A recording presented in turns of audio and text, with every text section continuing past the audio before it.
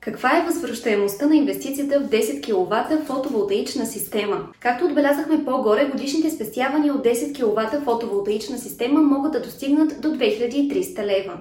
Например, ако централата ви струва 23 000 лева, ще възвърнете инвестицията си за 10 години при цени на тока от 22 стотинки за киловатт-час. Ако през този период домакинствата излязат на свободния пазар и цената на тока се повиши на 40 стотинки за киловатт-час, то тогава възвръщаемостта ще е приблизително 5 години. В случай, че се възползвате от финансиране по европейска програма и получите 15 000 лева безвъзмездна помощ, то тогава може да възвърнете инвестицията си за 3-4 години. Дори да приемем, че периода на възвръщаемост на инвестицията е 10 години, то тогава трябва да отбележим, че това е по-малко от половината от експлоатационния живот на централата. С подходяща превантивна поддръжка на фотоволтаичната система, срока за експлоатация може да бъде между 25 и 30 години.